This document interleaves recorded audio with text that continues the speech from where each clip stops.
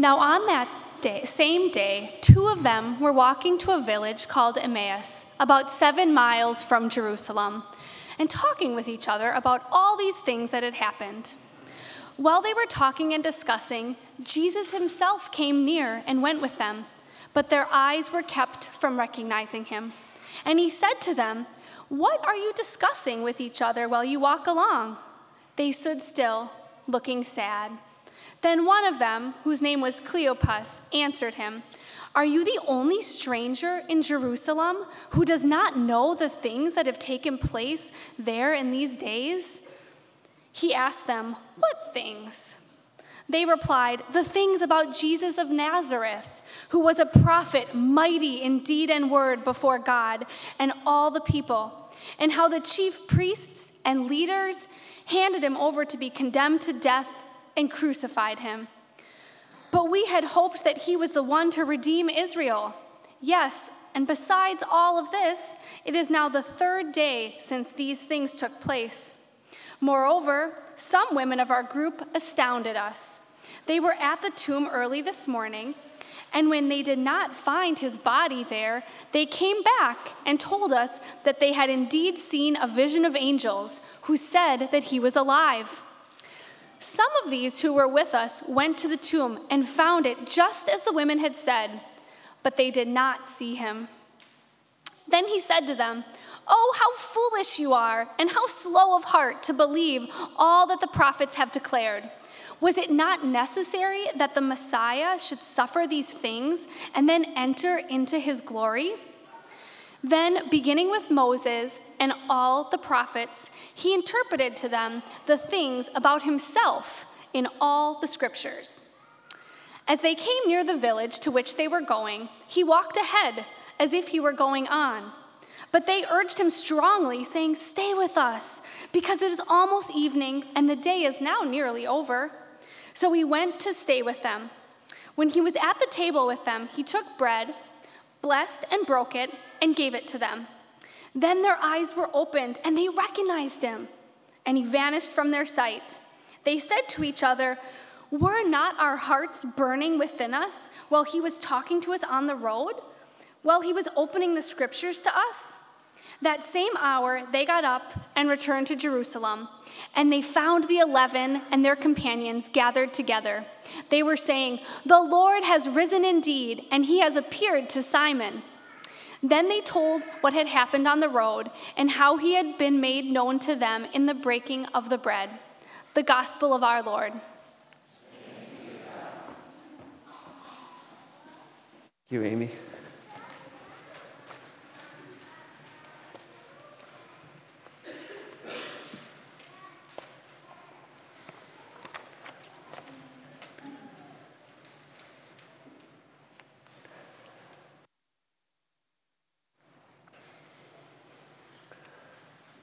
Wow, I'm a little emotionally drained right now, but in a good way.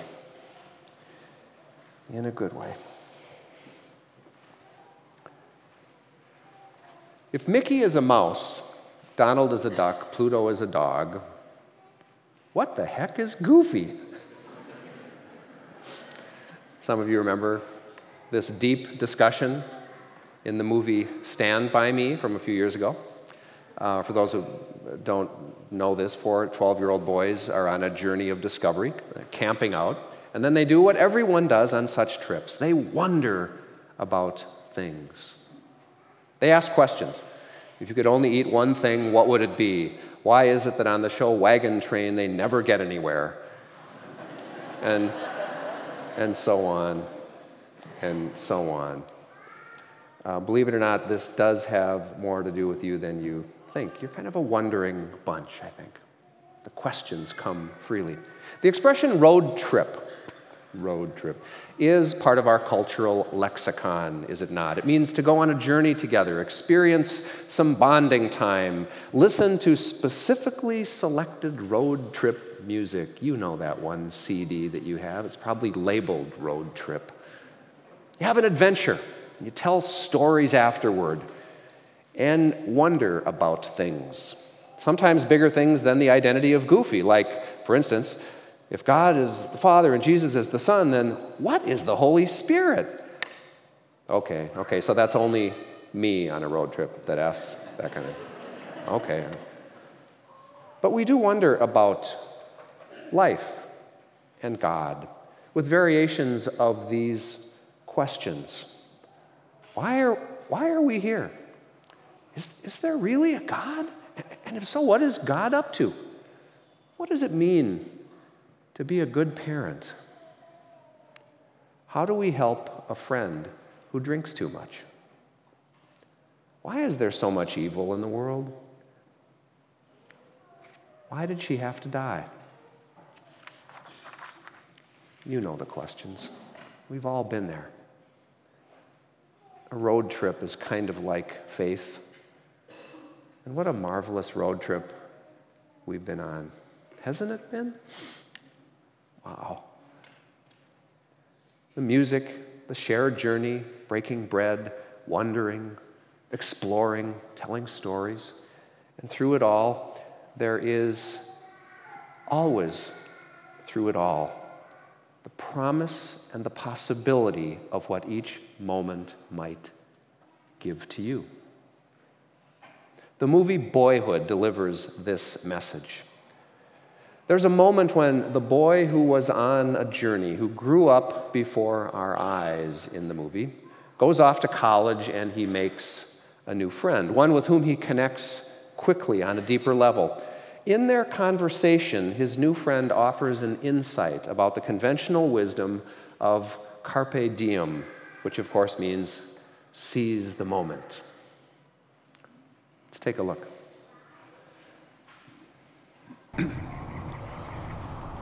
You know how everyone's always saying, seize the moment? I don't know, I'm kind of thinking it's the other way around. You know, like, the moment seizes us. Yeah, I know, it's constant. The moments, it's like it's always right now, you know? Yeah.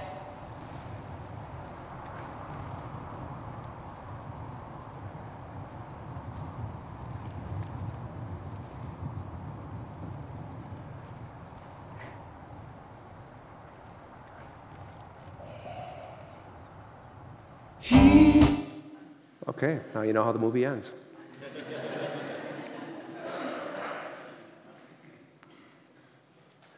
Well, they were having some kind of moment there. We all know what that is. But I like in that scene how they show them silently living in a moment that is alive and a bit playful.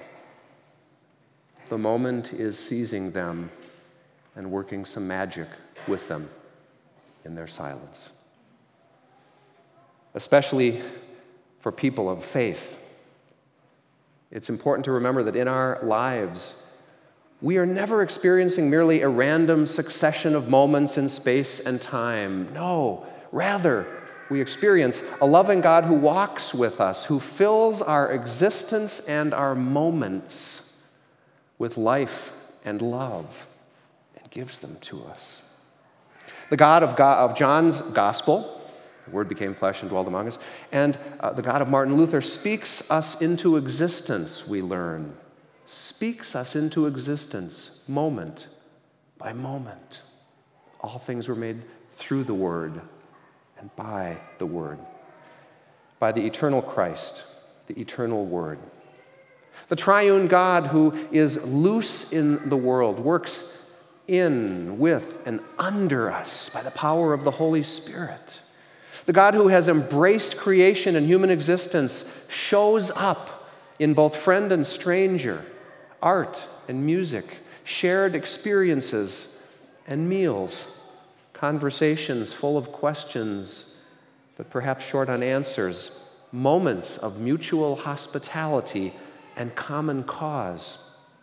You see, God gives gifts to us every step of the way, so pay attention on your road trip, especially during the tough times. Now, this is less about what we control and do and more about what we receive, what is offered. It's about grace, the unconditional gift that is always before us, that is inevitably calling us forth into mission. Indeed, life is full of opportunities to seize the moment, to respond, but only because a moment first was sent by God to you full of possibility, and it seized you. We've been learning to read the Bible this way, haven't we? Listening for the word or phrase that shimmers, that pops, that seizes you, that seizes you. This is what powers the journey. Perhaps you've noticed that lately it's been hard for me to do things like say the benediction or the simple words, the body of Christ broken for you. These are not senior moments for me, mind you, but a different kind of moment. The recognition that these weekly moments of ritual and community and proclamation with you have been dwindling. And they seize me with a sacred beauty, sometimes leaving me speechless. And a speechless pastor, well, that's a rare kind of gift indeed. Admit it. The story of the road to Emmaus is a road trip of a different sort, a bit more grounded in the brokenness of life, where we live, right? This is how I will always think of the time that we have spent together here. We've taken a journey together, just like the characters in the story. And just as our own journeys are sometimes filled with heartache and disillusionment, so too was their faith, those two followers of Jesus, tested as they walked that road, thinking their Lord and teacher was gone forever, their own future uncertain and full of questions. And yet, the road was filled with key moments, was it not, that seized the two disciples. What they didn't at first realize, they would soon understand. God is present and at work in the very worst of times. God was with them on their road trip, but temporarily hidden as an inquisitive stranger. God shows up on our journey, and he shows up often. So watch and listen for the presence of God in your midst. Often, though, we don't recognize him, or he is hidden. That's okay. Recognition frequently happens down the road a ways when we're working our story and looking back. Things dawn on you. Does that happen to you? What then ensues in our story is a conversation as the disciples try to make sense of the death of Jesus. And as they wonder together what happened, a new moment comes, a light bulb, courtesy of the stranger. God in Jesus was destined to die so that God could prevail over sin, death, and the devil. As we make our way on the journey, we find that we need the conversation with each other and even the stranger. Things can come to light, you see, when others speak and we listen. How often it was over these last 23 years when I was stumbling in the dim light. You may have thought that I wasn't, but I was. And one of you, countless times, many different individuals, in conversation gave me more light and perspective and helped me move forward. Then, while the disciples are having dinner at the end of their travel for the day, another moment seizes them. It's Jesus who's breaking bread with them. And then a succession of realizations occur to them. Of course it's Jesus. Didn't we know something was happening inside of us as we walked? That's a good way to tell if something's happenings. What's going on in here? Huh? But then Jesus disappears. Now what? Well, a new story had just emerged, the story of the risen Christ, a story that had to be told. So go and tell what you've heard and seen. And so they did. Sometimes life's path can be uncertain. Don't we know that? At times we don't know where to go. Our brother in Christ and fellow member Fred Holzel has cancer that has now crept into his bones. This is Fred's journey now. You know what Fred's reaction to this is? Being essentially a mountain man, as Fred is, here's what Fred told his wife Nancy. I just look for the next cairn. Cairn.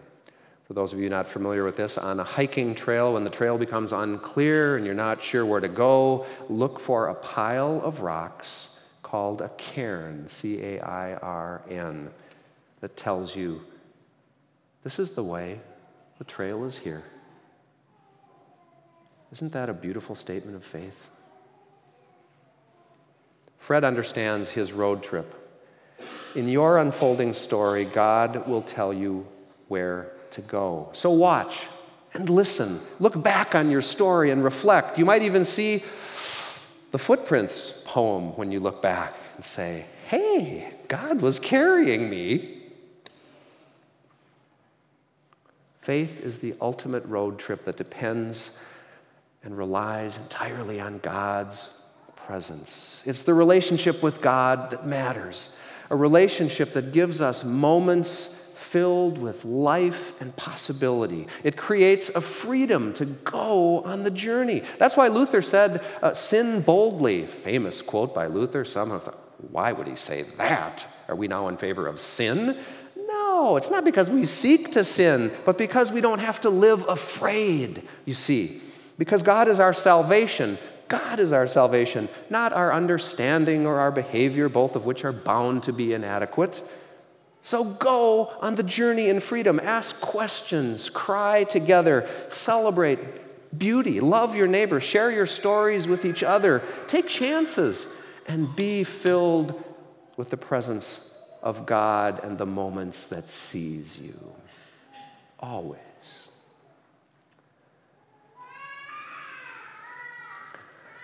Yeah, that's kind of how I feel this morning. That's okay. This is a good place to cry a little bit. About all of it?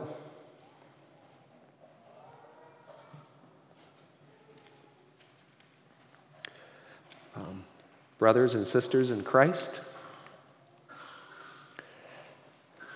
fellow sojourners on the way, thank you for sharing an exceedingly rich journey of 23 and a half years with me. I think God matched us up pretty well. On that night when you and the Holy Spirit got together and decided it was okay to have a senior pastor who used movie clips in sermons. You've been so very good to me and tolerant of my annoying habits and shortcomings. For instance, as much as I tried to learn everyone's names, I failed often. But you were forgiving, Katie, when I kept calling you Emma, or Sean when I kept calling you Shane.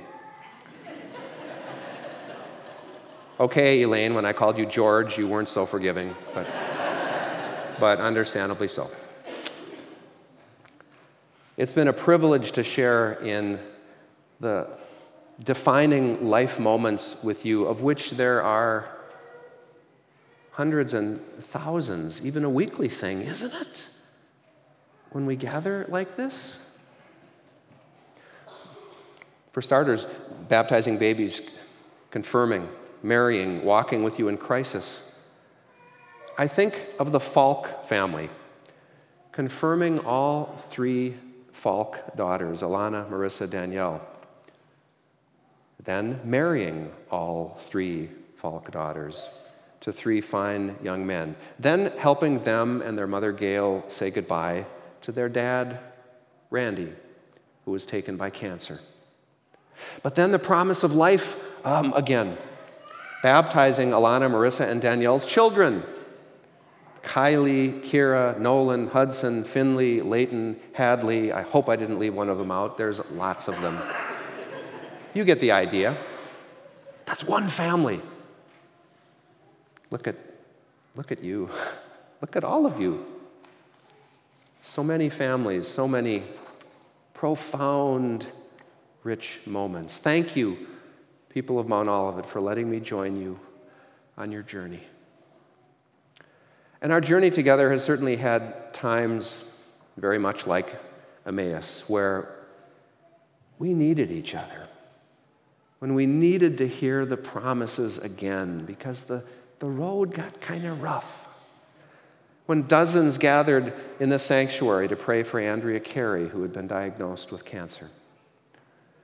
When the news of 9/11 stunned us, and many of you instinctively looked to this place to gather, to pray, and to read passages. I remember that night so well as we were shell-shocked, but found strength. When death took children and youth, Adam and Alex, Troy and Patrick, Barrett and Doug, and I know there are more. Part of life is death. Again, we gathered around the promises of God who walks with us. Just being a church in a changing culture is a road to Emmaus, where we're not sure what to do or where the road goes. Thank you, Mount Olivet, for your hopefulness that God has made clear in you, for coming together and naming God's presence in these times. We've gathered also to ask questions about everyday living, week after week in Bible studies, classes about being a Lutheran, respectful conversations about tough issues like guns, human sexuality, and just wars. Can you have respectful conversations about those things? You can. We've broadened our horizons by asking folks from other faith traditions to tell us their stories. Thank you, brothers and sisters, for wrestling with the questions, for going on a journey to seek answers, even when the answers were tough. And we've been on a journey, have we not, of discovering how each of us has a call. A pastor's call is no more important than anyone else's because they're all important. Everyone's call from God is equally important. That's pretty cool. And on this journey, we've been discovering that this faith community exists not for the sake of its own self, to maintain itself, but like Jesus, we exist for the sake of the world. I am so proud of who Mount Olivet is. You're members of a movement, and you know it, the movement of God's love and promise in the world, out there, not just here.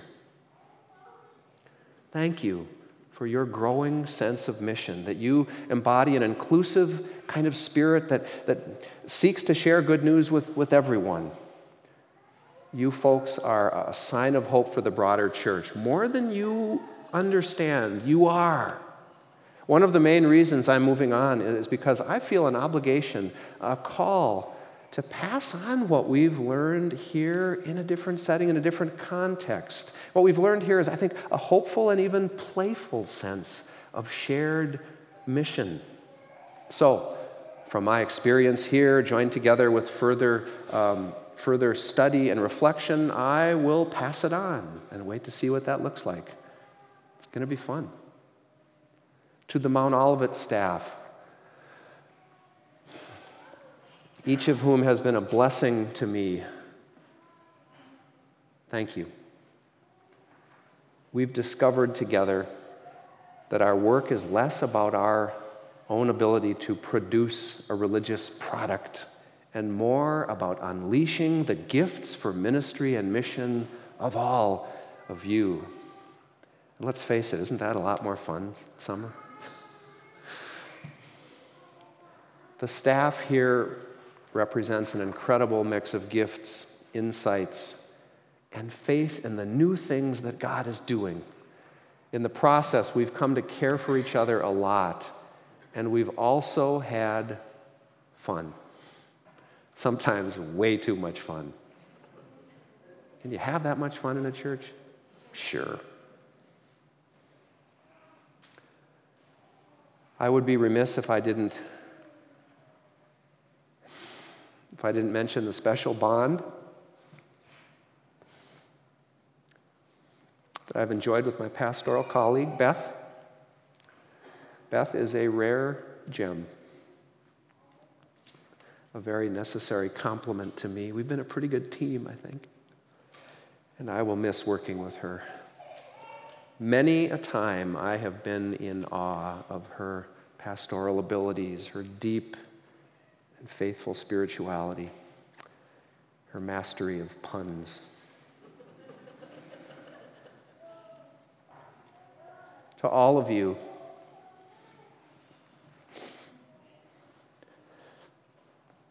thank you for welcoming Heidi and myself many years ago, and then Thomas and Connor in due time.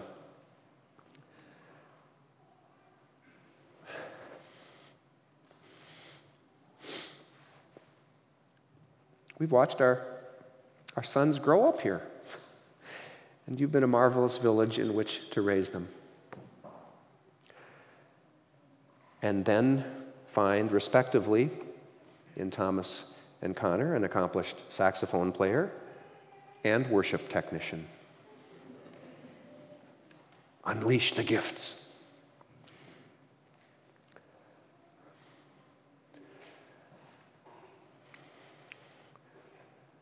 Where's Heidi? Oh, there she is. She's behind Julie.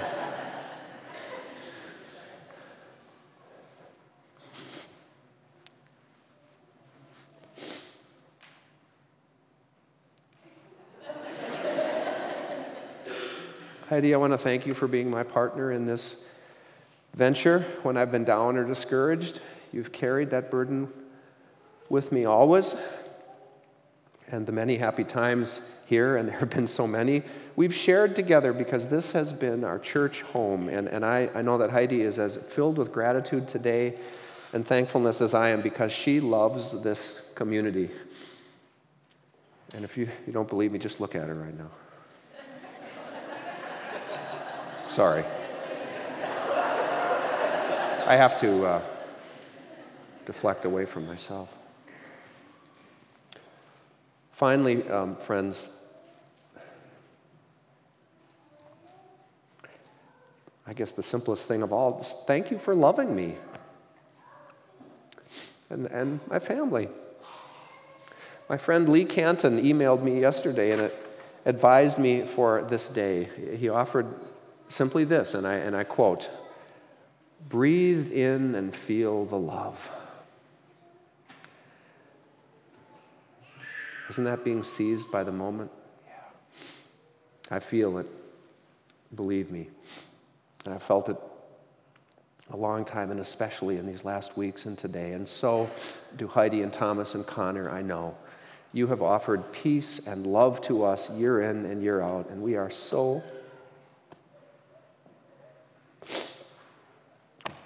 grateful. And so from Heidi, from Thomas, from Connor, and myself, I say to you in return, we love you. Peace to this house.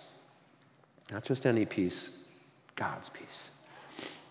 Always. Amen.